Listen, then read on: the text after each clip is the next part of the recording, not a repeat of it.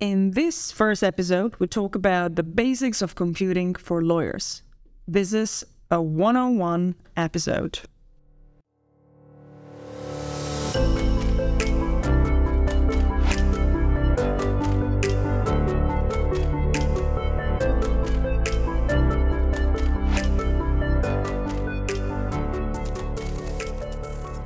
Hello and welcome to the Copenhagen Legal Tech Lab podcast, where we address innovation and the law from three angles: people, technology, and business.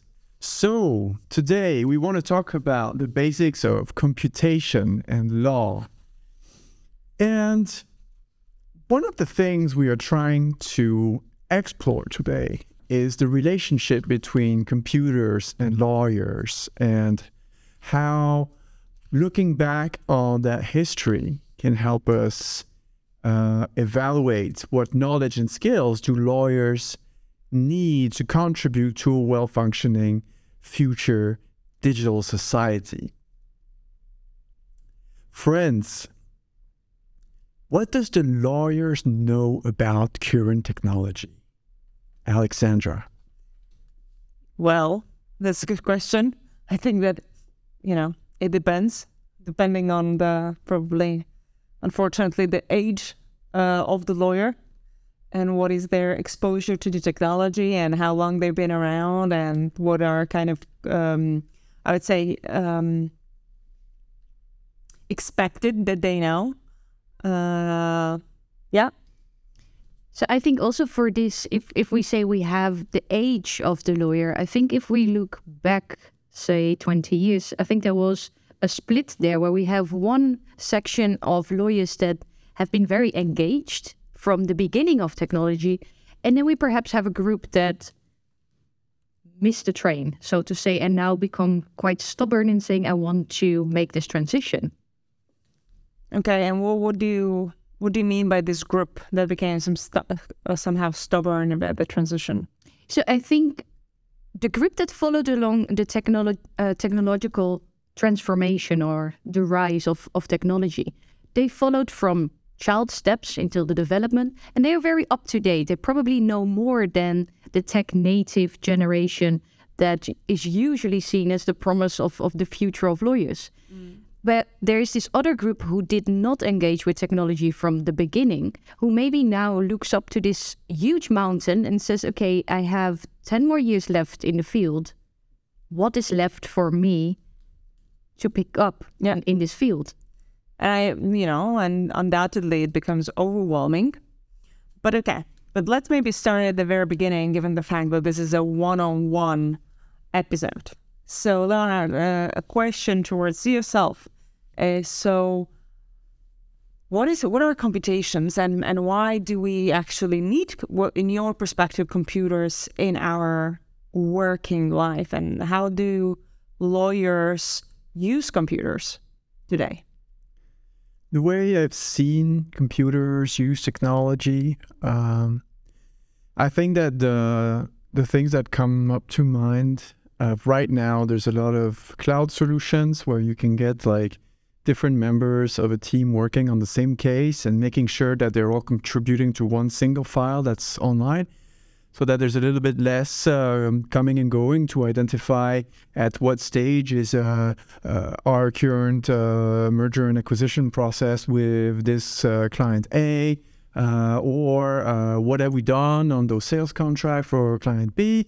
If there's more than one person working on a customer, then they can access all of this online in the cloud. So that's like in the very, very current technologies. I think that's probably the latest one. Also, I see more and more lawyers using electronic signature solutions that really facilitates the signing process for important documents. I'm starting to see tools to facilitate know your customer rules, anti-laundering regulation with software that's just making it easier to assess whether a customer is dangerous or not. But I think also one thing that's been very impactful for lawyers is just hour count software that lets you bill by the hour. Yeah, I think that that's the most many lawyers out there use the Excel for the, probably it has a better UI, and but the backbone is a Excel sheet somehow where you count your hours. I think that you're very correct in the sense that there are so many solutions out there that can make the lawyer's life a little bit more efficient or simplify it. But maybe I just go a little bit back into the history, as I like to do, and just to give our listeners a tad bit of an intro. If you really look into the history of computers started to, where originally, and why they're even called computers, are because they were these tools, these machines that were used or foreseen to be used for computing, for simple math or complex math, even so. And only over a period of number of decades, truly, we started to see a different rise of computers, mainly in the 80s and 90s, where some people realized that, well, we can use computers also for other things than just basic computings, and these numbers, ones and zeros, and the binary system that the computers are using, we can see some form of a logic out there, which we can call computation logic, that we can apply in other activities and use it in some businesses and so on. And based on this, maybe start working on some softwares that can utilize this logic of one and zeros, and this logic of there is electricity and there isn't electricity, to create programs and let the user kind of use the computer also for other things. I want the guys, because we could say we're a little bit younger generation. Do you remember your first computer? I do. So what was that? I was playing StarCraft when I was 7, 8 already in the family computer. Mm-hmm. I also remember, I think it was called like Pentium or something like that. And I still remember that one Christmas I really wanted this joystick. The old, it's called joystick. If you don't know what I'm talking about, just Google it. Where I used it, for some games, mainly cars, I remember. And then my sister, who is 11 years older than myself, the biggest computer game for her was Tetris. And I think that she would play it till today if she could. What about you, Berdien? I remember the first computer I got myself when I was 12 was a laptop. A laptop? A laptop. Okay, so we are now talking about non-90s anymore. No, it's flash forward to the mid-2000s. Okay, yeah. And I remember that when I was 15, I bought my first domain with some savings. And by that time, it was still quite expensive for a teenager. So what was the domain that you bought?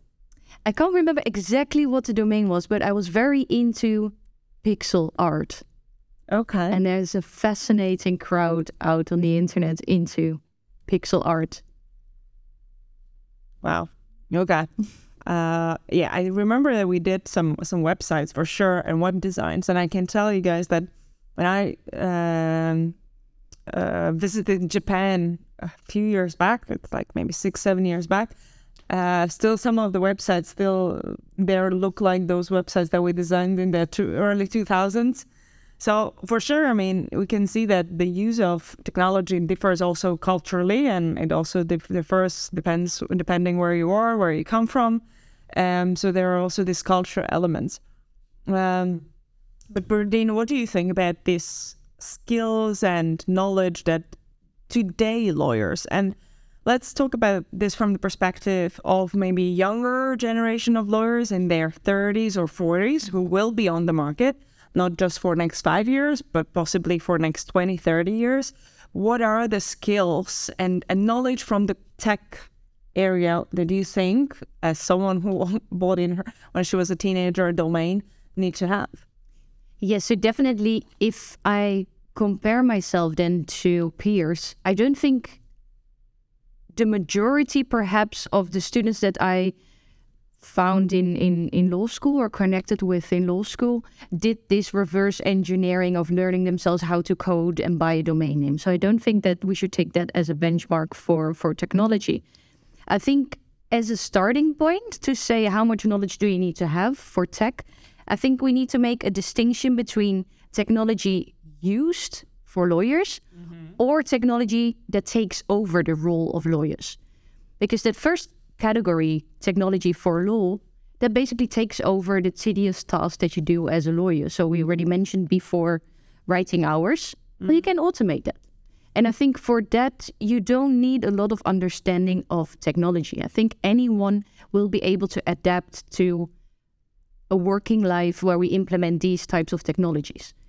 For the other part where we focus on legal tech that really takes over the role of lawyers, I think there will be a very high demand, but also a niche demand. I don't think that the general lawyer in a law firm needs to have so much knowledge of computation or of coding in that sense that they need to be able to develop these products.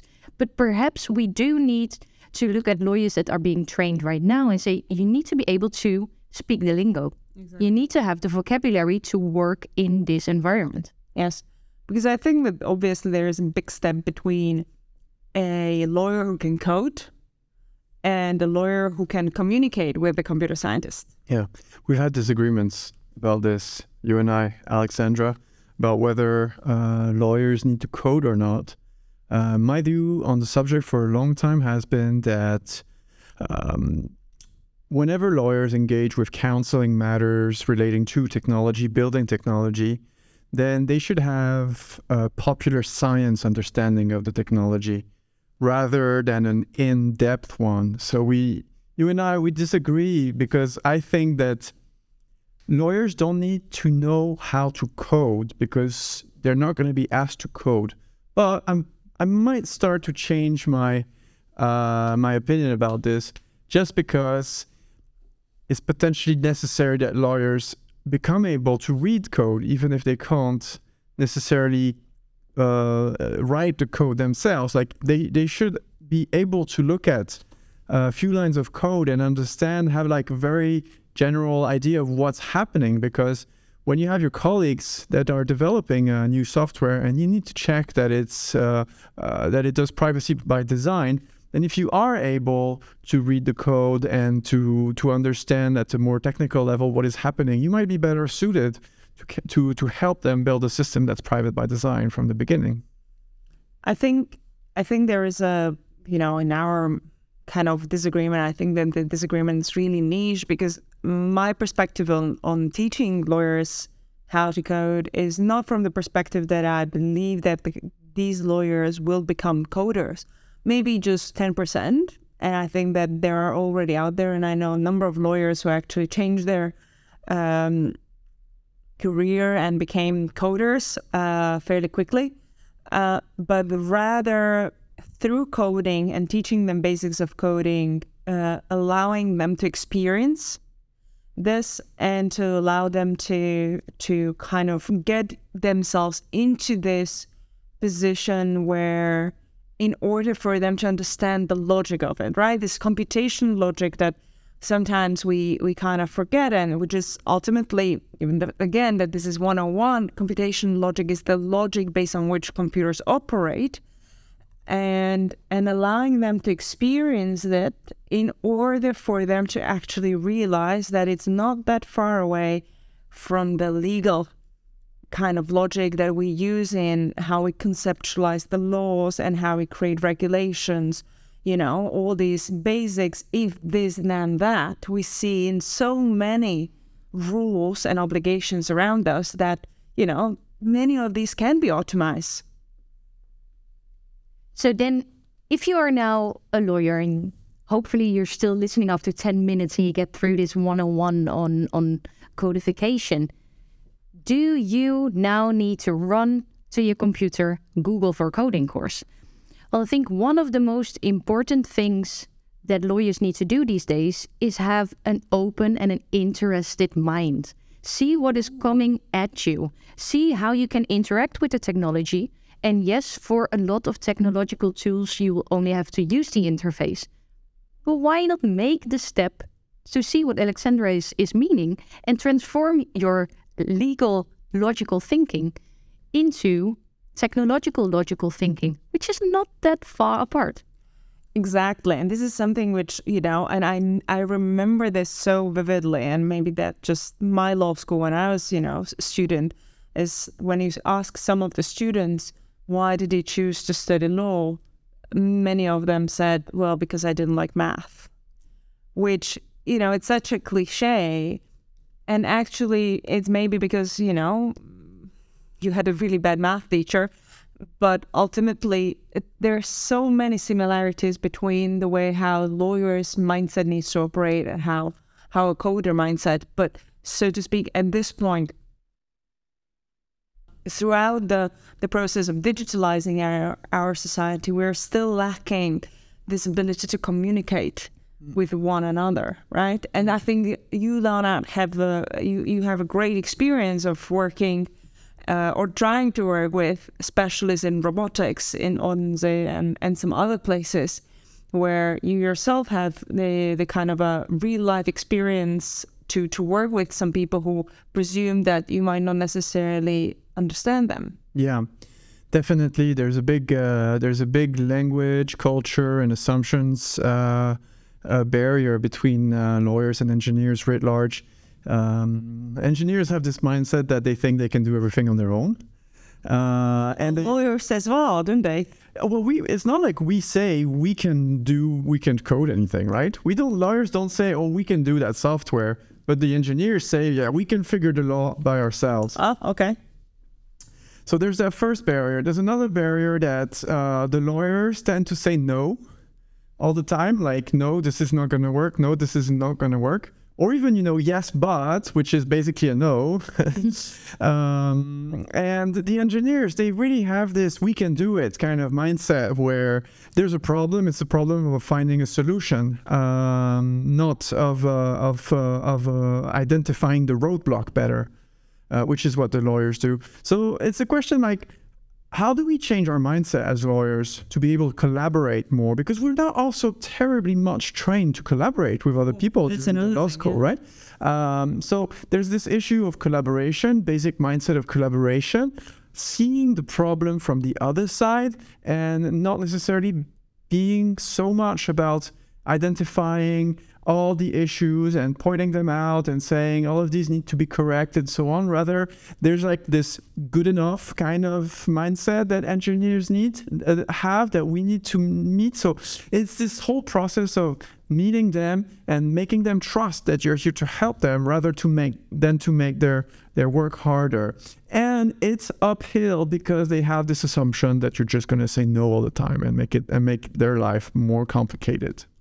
Well, again, going a little bit into history, if you really think about how many of the computers, the first ones really after the Second World War came around, is through collaboration, right? Where there wasn't a field of computer science per se. There was mathematicians, there were physicists, there were some chemists as well. So I assume that if there were lawyers as a part of the group, possibly we would not be able to have computers today. So undoubtedly, bringing